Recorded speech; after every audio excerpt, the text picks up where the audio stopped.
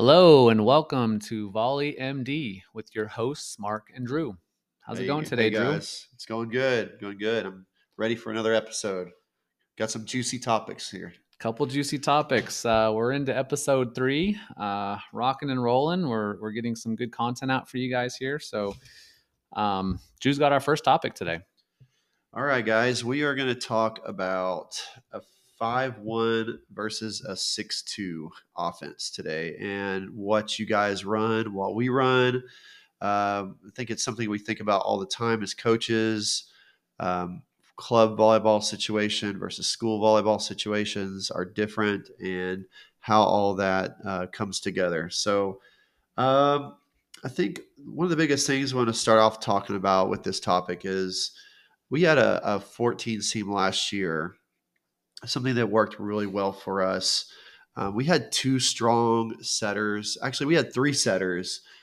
We started out with one girl setting, but we eventually moved her more to a right side position.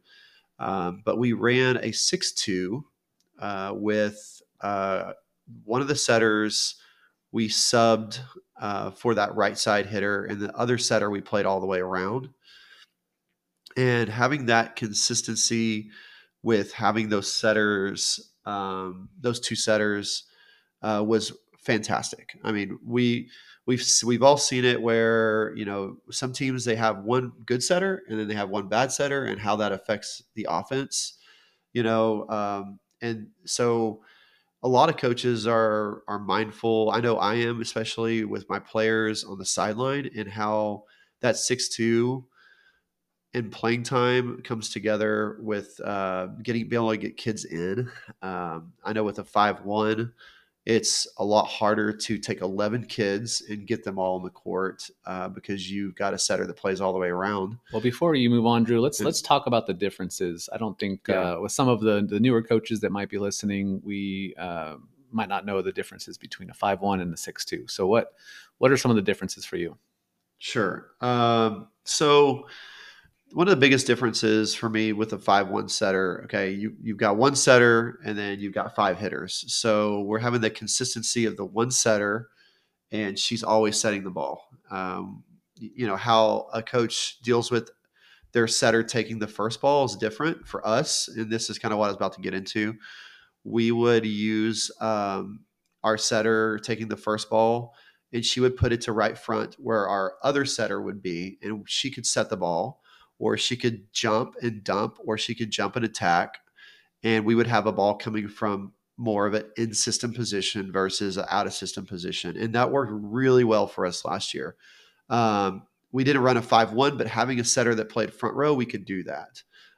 When you're running a 5-1, if you have a right side up there, she either can set or she can't set. If she can't set, now we've got to go to the libero, who is setting the ball from the back row, and she's giving an out of system set to the pin hitters.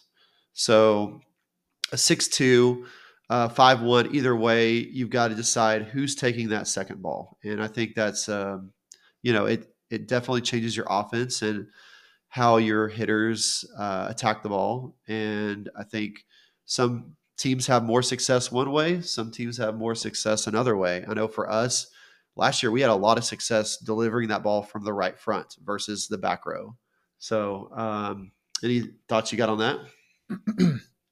Well, I want to preface by saying this was my first time taking three setters and actually utilizing three setters. Yeah. To preface it also, we ended up winning, and this was club season. We ended up winning the Orlando National Qualifier. It was the Sunshine Classic, a big tournament, a lot of good teams, and our team really came together in that tournament. And it was this system that we utilized that really helped us out a lot.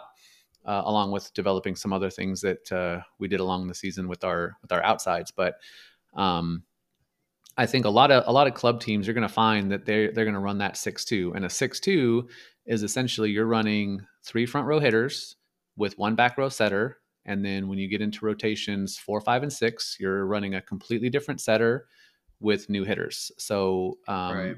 Always a back row setter, and so with us, we did have a 6-2 with a 5-1 capability. So I think A couple things you got to keep in mind with us, we didn't really run the slide too much, but that is a potential opportunity in that front row setter out option.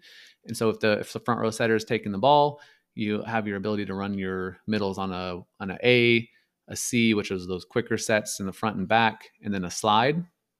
And then for us, what really helped is our outside hitters were very strong. So we were able to set them a lot of the time and even get the back Yeah. row involved. So I think, you have a lot of options there. But what I really enjoyed about it is I'm big on allowing the setter to dump with the one hand, right? So normally as a back row setter, you can't attack the ball above the tape. Well, as a front row setter, you can do a varying amount of things. You can tip with your left hand to the middle. You can maneuver it with your right hand to Mhm. zones 2 and 4. You can even turn around and hit it, which I think we developed with our hitter. A lefty would be great, but we had 3 righties, so they were still able to be athletic and turn around and hit that ball. So I like that option. I think it's a very valuable thing to potentially have. One other thing on that is, if you do have your libero taking the ball in left back, they're they can hand set it behind the 10-foot line, or they have to bump set it in front of the 10-foot line. And if you're doing it behind the 10-foot line, your hitters have got to be really good at an out of system attack. And your libero has to get them virtually on the Yeah. net to be able to get a kill. So I think that's very hard to do if you don't have a good libero putting the ball where it needs to be and good pins to be able to attack it strong. Yeah, I think it's worth mentioning that, back in the day, we didn't ever use our back row. Well, before there was a libero, and even when they did introduce libero, at some point, we came along with this. Someone came along with the idea of, hey, let's let our libero or our back row player take the second ball and set a out of system ball. Back in the day, we didn't do that. We just passed a right front set, and you use those two hitters. And what we're seeing is now, and especially in club, a lot of more teams are going to a 5-1 where they're using that right front as a backup setter essentially. And when the setter's front row, she's able to, like you said, jump, dump, attack, be more of an offensive setter. I think one thing you're seeing at the higher level volleyball, like in college and then like even professional, that setter will go up and jump and act like they're about to swing with everything they got, and then they'll deliver a ball to the outside or the middle, and then it'll draw that block early, and then the hitters will just kill it because you can fake like you're going to attack, and then you can go and set a ball. And even at the lower level, like not lower level, but our club players that are younger, I'm starting to teach that. Like jump, act like you're going to hit it, and then just throw up a little quick set to the middle and let them go swing. They're good enough; they can do that. And little things like that can make a big difference in your offense. It can give you extra points. I feel like if you've got the athletes that can do it, I think it's an advantage over the 6-2. The 6-2 system, especially with the set coming from the libero or the back row player, you like you said, you've got to have good pins that can hit an out of system ball. And the younger players are typically not as good at that as the older, more experienced players are. So that becomes a challenge. I like a ball that's being delivered from the front row setter versus a back row player, essentially bump setting a ball that's high and off the net. So if you have that capability, I think it's an advantage to teach your right sides to set, and then when you're front row with your setter, you have more options offensively to do if you teach them the more advanced skills.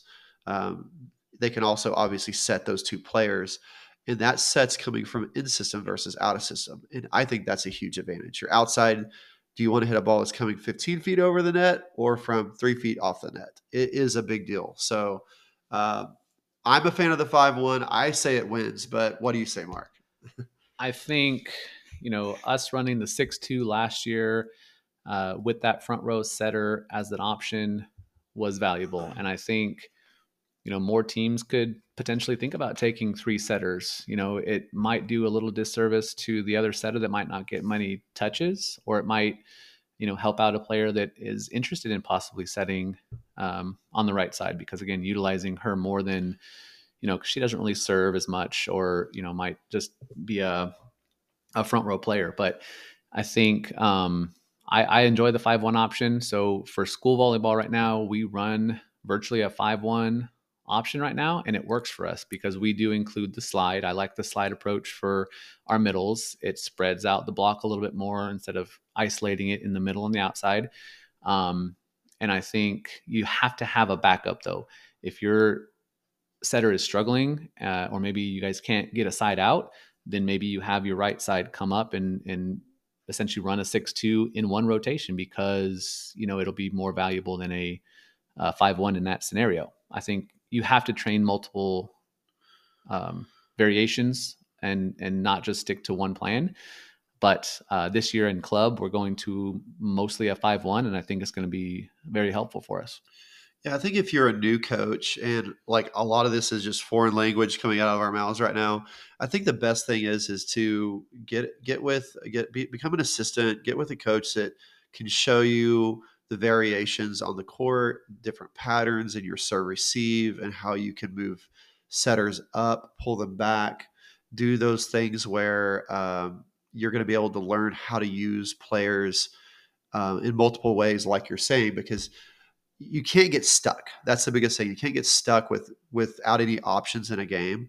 So learning these systems, there's variations in all of them that you can do. So it's a lot of information, and it's a lot of knowledge that's developed over time.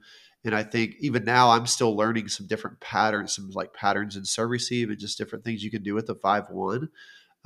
Like if your setter's front row, you don't just have to put them in those three players in the same place. You can stack them left. You can stack them right. You can actually pull your setter back and make them look like they're back row, and then they can jump and swing on a second ball. Just different things you can do to make it more tricky and give the other team a different look. So I think that's huge. Yeah, being able to utilize your knowledge of the rule book and understanding of rotations to exactly if the other team thinks your setter's back row, they're not going to go up with her. And I think if she's front row and has that disguise, then she can utilize that dump attack a little bit more strong and more to her advantage. So definitely experienced coaches are going to be able to utilize that a bit better, but it's definitely valuable to look into and understanding rotations and what you can do with them.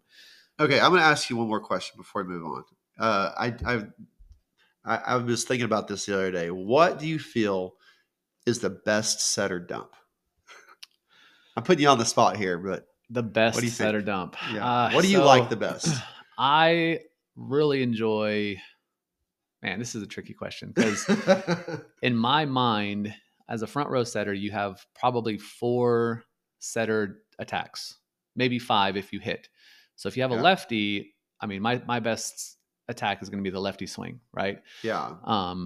I like when they go up and they fake that they're going to set and dump hard to the middle with their left hand. Yeah. I think but you can only do that if the other middle does not go up with you. Right. Right. But you have an option to tip it deep corner into 5. You have a tip to 2 or 4. But I think a strong setter that has good court vision will be able to get that ball forced down to the middle and be a perfect dump. Yeah. And that's like all of like every coach's dream is to have a 6'2" lefty setter, right? Because it's harder to train that as a right-handed player, to go up and then use that left hand. I mean, we train it and setters get good at it that are right-handed, but it's not as easy to do as a lefty. And if you have a lefty setter, they can go up and they can use that arm swing. It's probably the best combination right there you could actually get as a setter that's tall, that can jump and swing. And as a right-handed player, we can still do those things. It's just harder. It's more challenging. But that setter dump is use it. I think for coaches, challenge your setters to use those corners. Sometimes they're open, but the dump to the middle, for me, that's the one. It scores. It scores over and over and over, because that base positioning for the other team, if they're not up and they're not ready, you're going to score on that, right? So jump, dump. If you're back row, still use it. Throw a few in there and score a lot of points. 2 to 3 points a game. I think you can get on every team just about. I don't know about you, Drew. What frustrates me is when our middles, who should be talking about set her up or set her down, doesn't realize who is up or Who's down, and up? they still Yeah, jump with the setter. I You know, know. if they don't know a setter's front row and they're jumping with them, and a good setter is delivering that ball to the middle, she's gonna have an open net. Yep. And we're gonna touch on communication here in a minute, but I think just understanding that as well with your team. If you know a setter's running a 5-1, talking to them, making sure that they know, is the setter live? Can she do Yeah. different things, or is she back row and she Yeah. can't do a lot of those things? But I'm just going to say one more thing. I know you're ready to move on, but it is such an advantage. I mean, if you have a setter that can jump set in the front row, they can go up and jump set. That middle's got to stay with that player a little bit longer, or their left. A lot of coaches will use the left front to block the setter, but let's say the pass is in the middle of the court, the left front's not going to be there, right? So that's more on the middle, and they've got to see her as a threat, and they've got to stay with her because all you got to do is have her jump up and swing or dump a few times, and now they know she's a threat. She has to stay with that player longer, which opens up your outside or your pin attacks um, tremendously, and then that is another huge advantage. So I love that strategy, Drew. yeah, And right now I work with a young man right now, and he's on our 16s team, and he's learning how to hit with his left hand. He's a righty, and he's learning how to hit with his left hand. And I think as you get older and you know you're going to be a setter that's essentially going to run a 5-1 option, then train it. If he can hit with the sure. left hand and hit it with velocity, um, he's going to be a threat. So I think just one more to touch on with this system is just understanding maybe all of the systems and finding what best fits your team. I think with younger teams, we see a lot of good success with a 4-2. And just hinting on a 4-2 is really when the setter is setting front row predominantly, and they're setting from the right side to a middle or to an outside. And then when that setter goes back row, for instance, they're either going to get subbed out or stay. But really, the front row setter is the only option. So a 4-2 is having two hitters in the front row, one setter in the front row, but having two setters when the other setter comes to the front Yeah. row, they're doing the same thing. And then a 5-2 is similar, but you're basically having one setter set 3 rotations from the back row with 3 hitters in the front row, and then one setter coming into the front row setting 2 hitters. So there's different variations, and I think it's worth exploring. Yeah, they're Again, subbing for each other. yes, Basically. Yeah.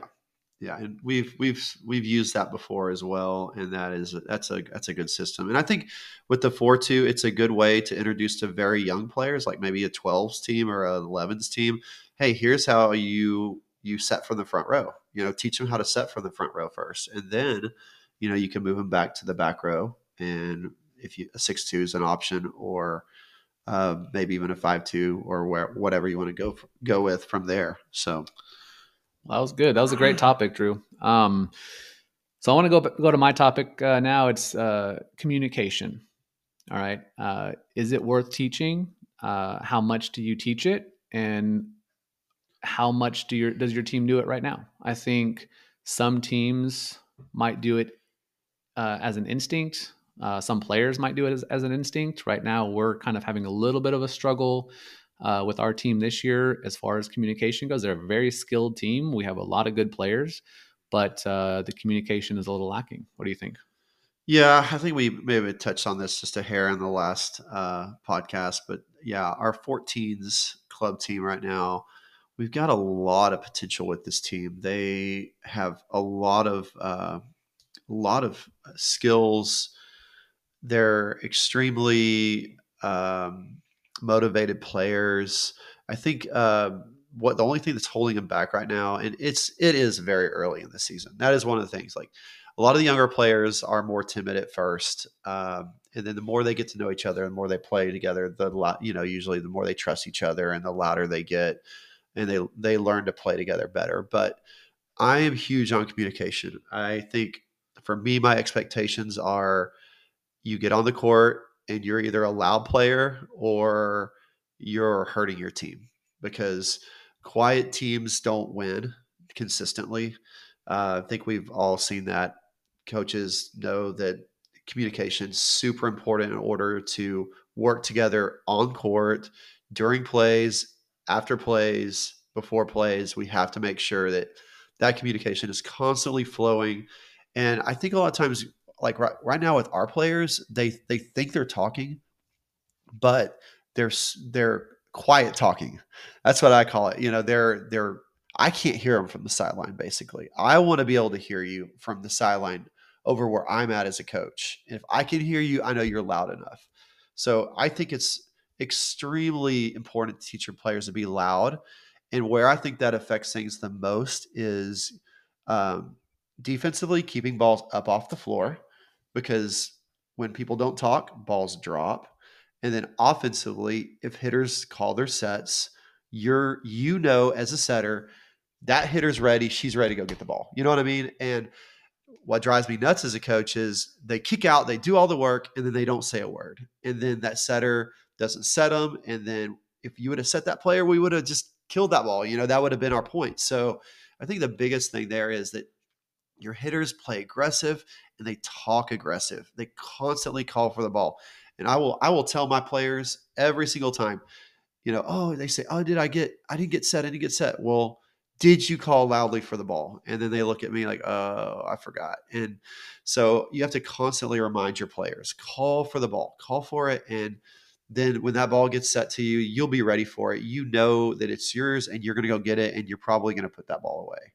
So anyway, some thoughts there. Yeah, I mean, I think a case in point, last year, our middles for our 14s teams did not get set very much.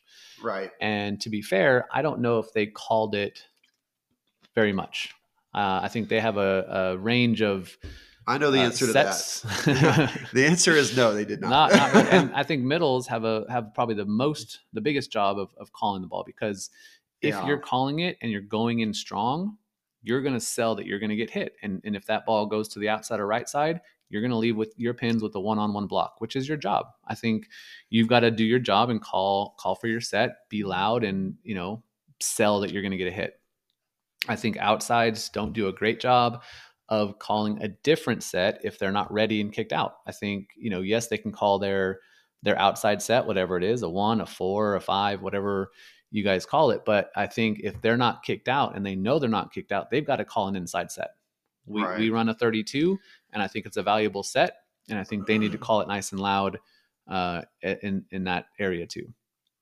But there's multiple ways to communicate on the court, and I think if your team has a good chemistry, they're going to start trusting each other. And if balls start dropping, where both people have called it, for instance, and nobody's backing off, and then eventually they back off, it's just hard. So I think you got to trust your teammates, and building trust doesn't just happen. You got to, encourage your team to do team building activities, to do icebreaker activities, perhaps, and just get them talking initially there.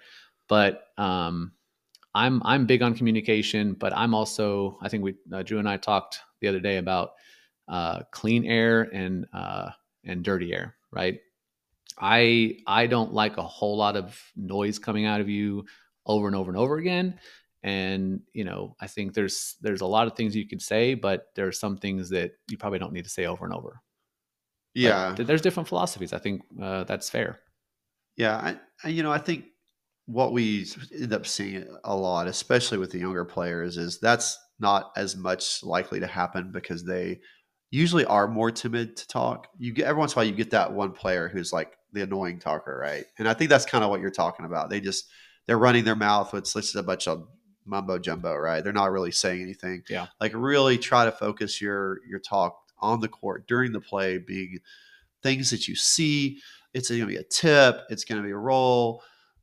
Two blockers with one blocker, swing cross, very specific things. Call each other's names out. Hey, Abby, go, your ball. Things like that. Being specific with your talk. I really like my kids to be specific about the things that they're talking about. What I tell them is call what you see. What you see is on the game during when the game is happening is what you're calling, what you're talking about. Um, one of the things that I wanted to bring up about on this topic was, giving your setters feedback as hitters. That is huge. I think for new coaches, especially, get your team in a huddle, and that's something you want to talk about as a group about. Hey, I tell my kids all the time, make sure you're giving that feedback to your setter. If it's a great set, tell them that's it. That's it. That was a great set, because setters, they really need to hear that. They don't, because they make great sets all the time and nobody says anything, right? So we want to give them that good feedback. And then if the set's not where they need it, hey, can you get me here? Can you get me a little more off? Can you get me a little tighter? Can you get me a little more inside? That talk is so valuable for hitters and setters connections, because if you don't have that, the same thing is just going to keep happening over and over and over again. So work with your kids on that. It really makes a difference in that avenue of communication with offense. It really will help your players get connected better at the net. So Yes, encourage them to talk. I think just a couple more thoughts to end this topic here. A quiet player is a selfish player. They're purposely not talking and not being engaged. So I think a loud player is engaged and active. If you're active but you're not passing, you're still talking. You're helping your teammate. Is the ball in? Is it out? Is it short? Is it deep? There's a lot of things you can say to help out a player if you're not passing. And I think yeah, if you know where the ball's going, but maybe the other player's not great at reading, that's where you help them out. Middles and setters talking about, is the setter up? Is the setter down? Are they live? Can they hit? How many hitters do you have? If you have a setter that's running a 5-1, like we talked about, are there 3 hitters? Are there 2 hitters? Knowing where the sure. best hitters are. So a lot of stuff you can talk about. Encourage your players to talk, and it's a skill that they have to develop. It's not just an instinct for some. So give them time, but encourage them to talk, and put it into practice. Absolutely. And I will wrap it up with one more thing on this topic: communication as a coach. During the games, this is what's so important. I like to give my players constant feedback on, hey, your tip's open here, deep cross court on your swing. Setter, let's make sure we're faking this and then going here. Those players, how much do they look to you? Or are you just sitting on the sideline, just letting your kids play the game? For me, I'm the type of coach, I feel like I'm in the game with them sometimes. And not to the point to where it's like overbearing for them, but I do want to try to help them through those situations. Like, hey, look for this because this is open, and then they go, oh yeah, and then they see it, and when they do it, it's like you just won the gold medal. It's so important that you work with your kids along the way through the game, because you can help them as a coach so much. I will even talk to my kids during a play. Like if the setter's dropping way back onto my outside, I'll say, hey, tips open, during the middle of the play. And if they go in and make that tip and it scores, that girl will look at you and go, oh man, that was awesome. Thank you so much. Thank you. And you can stay engaged with your team during a play, after a play, before a play, just like the kids can. You're just not on the court, but just work with your kids, communicate with them. It's and that I love that part of it. It makes the game more fun for me. But um, yeah, this has been a great topic, Mark. Any other thoughts before we wrap it up?